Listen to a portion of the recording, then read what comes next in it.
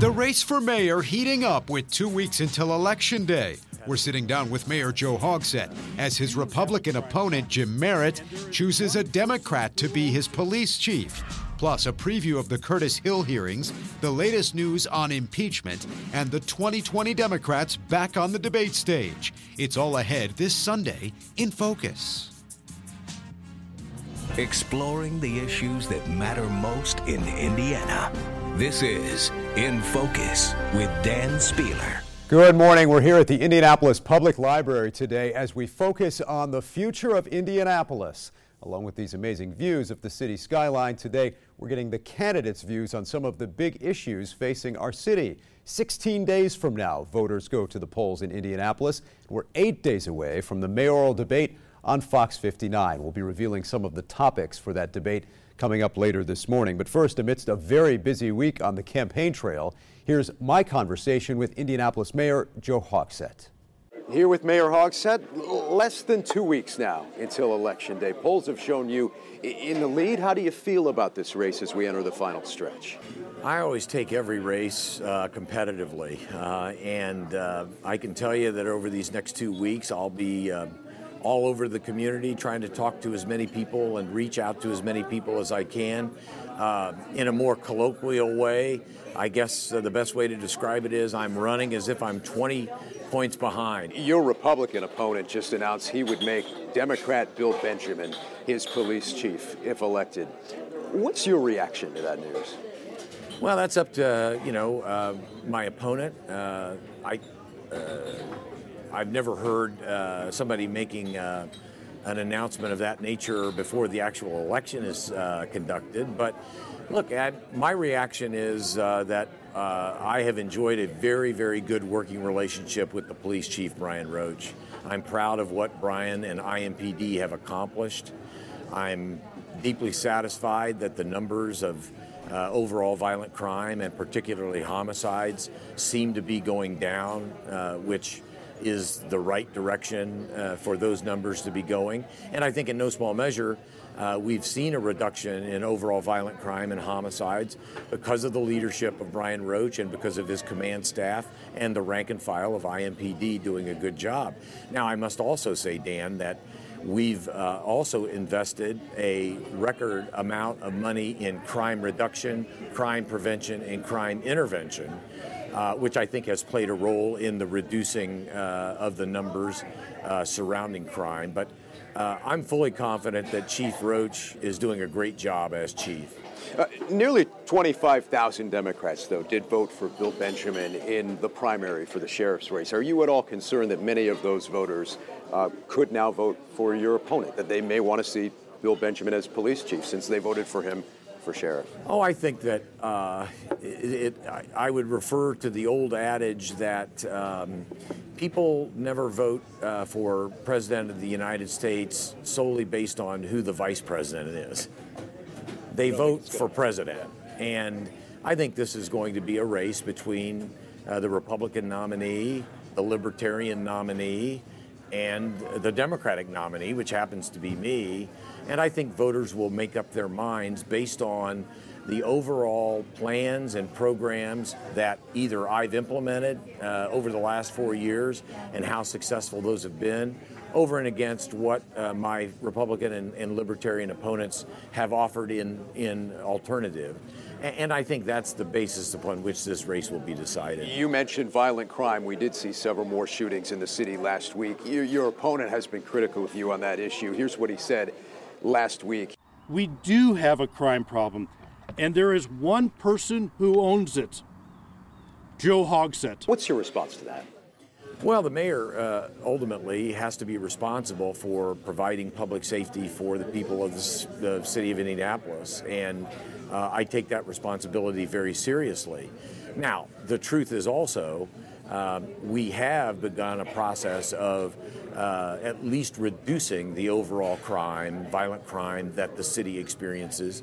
And this may very well be the first year since 2012 that Indianapolis has seen a year-over-year reduction in the number of homicides and in the number of aggravated assaults. Another important local office when it comes to crime is, of course, the prosecutor's office. Ryan Mears was just elected, chosen by the party to replace Terry Curry. You had been backing another candidate, and accordingly, some have described this as somewhat of a political defeat for you as mayor. Do you see it that way?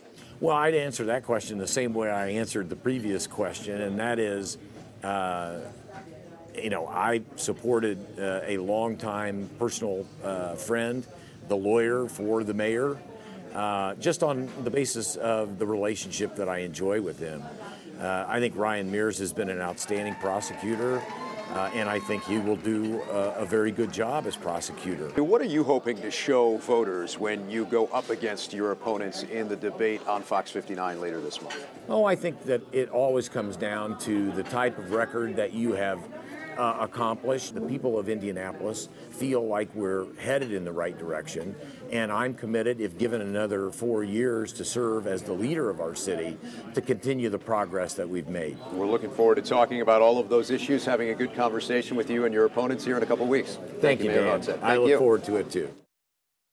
And we'll be sitting down next week with Senator Jim Merritt. Right now, we're sitting down with Importantville's Adam Wren, who's also a contributing editor at Politico and Indianapolis Monthly. Your thoughts on this week's developments in the race for mayor and the potential impact here of Senator Merritt teaming up with someone like Bill Benjamin? That's right. Well, I think Senator Merritt is certainly throwing a Hail Mary. We're getting down to the wire here, and this gambit, it could pay off with particularly parts of the black community. Bill Benjamin is someone who's won 24,000 votes in his race for sheriff, and 24,000 votes could, depending on turnout, ostensibly, change the course of the election. What do you think we'll hear from the mayoral candidates when we meet with them on the debate stage here next week as they try to talk about some of the issues that are important to Indianapolis voters? It seems to me that down the home stretch that Senator Merritt is really focusing on public safety. That seems like the area where Hogsett is potentially the most weak. Pothole season is far behind us, and so talking about infrastructure might not have as much cachet as talking about the murder rate. We're seeing significant homicides in the downtown Mile Square, and those really hit home, I think, with voters. All right, we'll see the candidates on the debate stage, as we said, 8 days from now. Meantime, we saw South Bend's mayor on the debate stage with the 2020 presidential candidates this past week. What stood out to you the most? I think we saw a different Pete Buttigieg. I think it's hard not to come away from the debate and conclude that he had much sharper elbows, particularly with Senator Elizabeth Warren. I think that he was punching up at her on Tuesday night. I think that he was really focused on drawing a contrast and positioning himself in the center of the debate. He's sort of making a bet that Senator Bernie Sanders is going to fall away with voters, and that Biden is going to stumble eventually, and that the race could come down to him and Elizabeth Warren, and so he wants to be the centrist alternative to her. And he certainly did take her on at moments, and also had that position on the stage right next to her and Joe Biden, positioned right there perhaps as one of the front runners. Yeah, I think one of the interesting top-level takeaways from the debate was that what we saw on stage is starting to mirror what we see in the polls in the early states, in the sense that it's a four-way race. Senator Sanders and Senators Warren, former Vice President Joe Biden, and the South Bend Mayor Pete Buttigieg. That seems to be pulling away from the rest of the pack. You spoke last week with Indiana Senator Todd Young at an event you held downtown, who shared really some pretty candid thoughts on the Democratic field. What do you have to say? Yeah, I had asked him, who, if he could pick the Democratic nominee to run against, who he would pick. And I was surprised that, first of all, that he answered the question directly. You don't want to set a predicate for yourself oftentimes in politics. But he said, Senator Elizabeth Warren. And I do think that mirrors with what we're hearing from the Trump re-election campaign as well. They think that she is out of touch with red parts of the country like Indiana, and they would prefer to run against her than someone like, say, a Joe Biden or even Pete Buttigieg. All right, Adam, thank you so much. I'll be back later to reveal some of the topics for our mayoral debate later this month. But right now, let's send it back to Nick McGill for more of this week's top stories. Nick? Thanks, Dan. In the midst of ongoing impeachment inquiry, the president's also facing more criticism from Republicans and Democrats over the situation in Syria. Vice President Mike Pence traveled to Turkey trying to arrange a ceasefire. This as Congress voted overwhelmingly to condemn the president's decision to pull American troops out of the region. All but 3 Republicans voted to condemn the decision. Congressman Pence, Baird, and Hollingsworth all voting no. Up next, will Republicans stick with President Trump through the impeachment inquiry? One Republican candidate who's hoping to challenge the president came here to Indianapolis this week. We'll explain. And we'll preview the Curtis Hill hearings at the State House this coming week as our panel weighs in on the potential implications.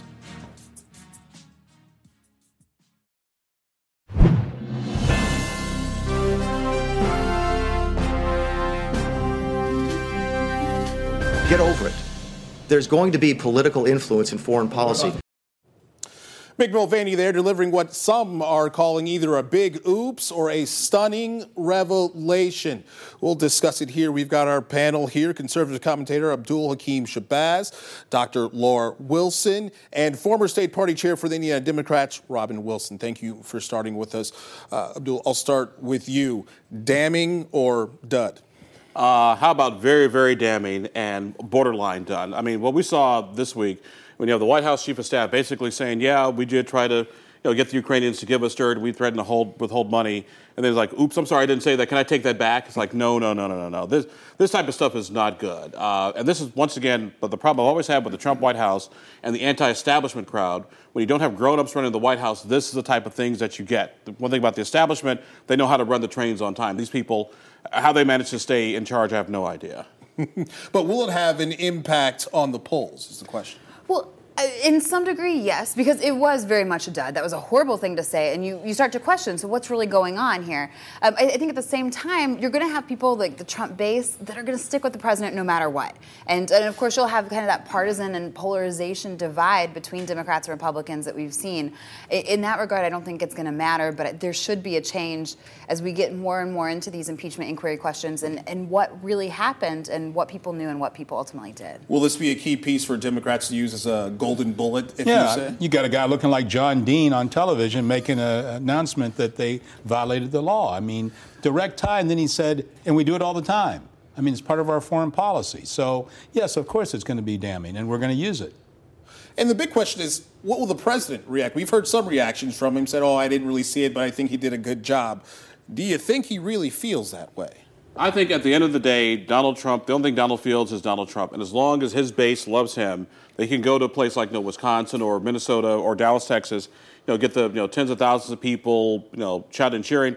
To him, all this other stuff is noise. As long as he thinks he's got his base, he thinks he's fine. Oh, gotcha. Let's pivot now to the debate that was this week. 12 Democratic candidates all vying. And Laura, it seemed not so much that they were fighting against each other as they were fighting against Elizabeth Warren. Well, yes, and she's the front runner. I think that's probably why that was the case. You have the target on their back if you're leading, and that's what people are focused on. You heard a lot about this question of Medicare for all versus Medicare for those who want it, and it's probably because Warren eclipsed Biden in the polls, and she's been on that more progressive left. She's been arguing for expanding Medicare, and so that was a really big topic of conversation, and people were looking to pick her off.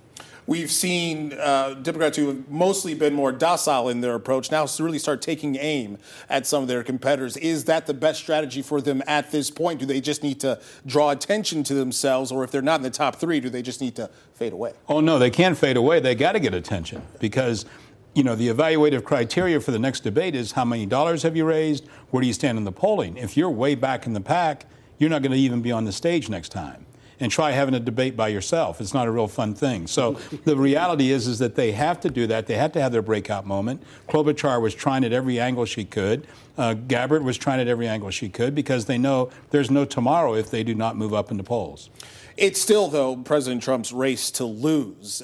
So it is is this the best strategy for Democrats here? And is there one of the 12 who honestly has a viable shot at taking the president down? I would argue that after this week, probably it's your Joe Bidens and your Pete Buttigieg. If Pete can kind of still pivot toward the middle, are sort of your best hope. I mean, we look at some of the things that Bernie Sanders and Elizabeth 23andMe Warren are asking for. And I'd say you want to be Elizabeth Warren, just use a DNA test, and then she won't be able to pass it at all. But the thing is, I mean, most of America is in the middle. That is where America is. And come around with this nonsense of, we're going to take away your health care and all this other stuff, that is not going to fly. Americans are compassionate people. We want to make sure people have health insurance and people can make decent wages, but government-mandated takeover socialism is not going to fly. Gotcha. All right. Well, meantime, one of the Republican presidential candidates was here in Indy this week. Former South Carolina Governor Mark Sanford is trying the primary president, but faces a steep uphill battle. Some states aren't even holding Republican primaries, but could we see others into the race, even with news of the last few weeks, like perhaps John Kasich? Well, certainly some people have mentioned and indicated they're interested. I think it's going to be really hard. You have an incumbent president who, though he's fluctuated in terms of popularity, still has a really strong base. And it's really awful as a party, I think, to pivot away from your president who ultimately won the election and say, no, we're going to try someone else. We're going to look at someone else. You'll have voters, and I think you'll have candidates who will put their names in the hat, people who will be interested in them. But long term, I think we're going to see Trump in November competing against whichever Democratic candidate wins the primary.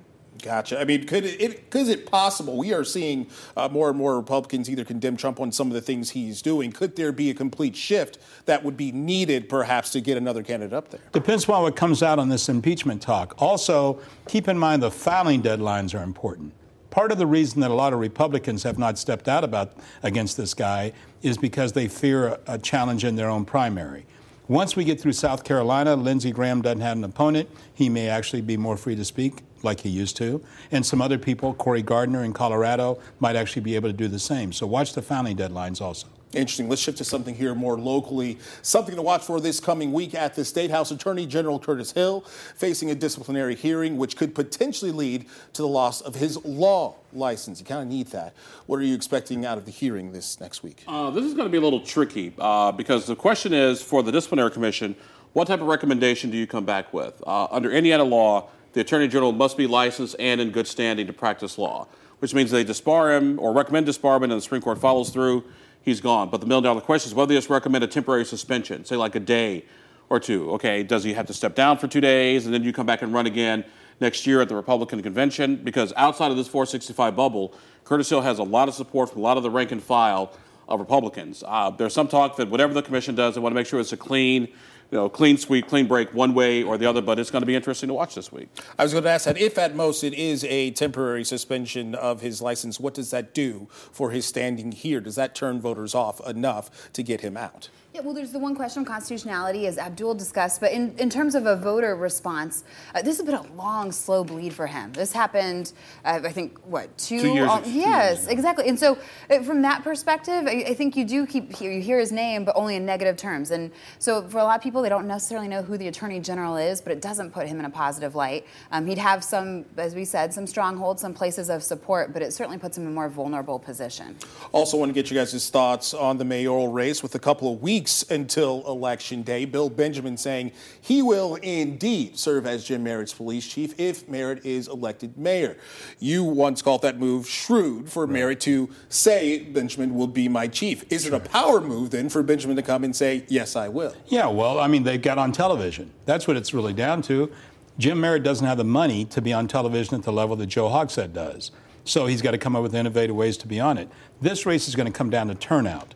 Last time, 22% of the people in Marion County voted for mayor. That means 78% did not. Joe has to get his turnout up, and I believe that he will. I believe he's in good shape, but we still have 2 weeks to go. Watch for a couple other things that come on. There will be more and more negative ads between now. It'd be scarier than Halloween. Is it possible for Merritt to make a big surge within this next 2 weeks? I agree with Robin, which is going to freak everybody out here. And by the way, as you can see, we are not the same person for those of you watching at home after 10 years. Number one, does Jim Merritt have a chance of victory? Yes. We've all seen in politics anything can happen. The likelihood, the closer we get to Election Day, at Indy Politics, we're just wrapping up some polling. We'll be putting out some new numbers next week. Let people know exactly where the mayor's race is. But the Jim Merritt's best hope is a low voter turnout. Because remember, Bill Benjamin also brought 25,000 votes with him in that last Democrat primary. If those folks decide to go follow him, we could have a game changer. What's the key factor in this race here? Well, I think money, probably most of all, and then to echo Robin, turnout. These are two really important factors that local races people generally don't pay a lot of attention to. So the candidates have to get people excited and out to the polls, and then ultimately voters have to be there and mark their ballots. All right. Thank you guys for joining us. Up next, Dan's back with a preview of the Indianapolis mayoral debate and a look at the 3 topics they'll be exploring when the candidates square off later this month.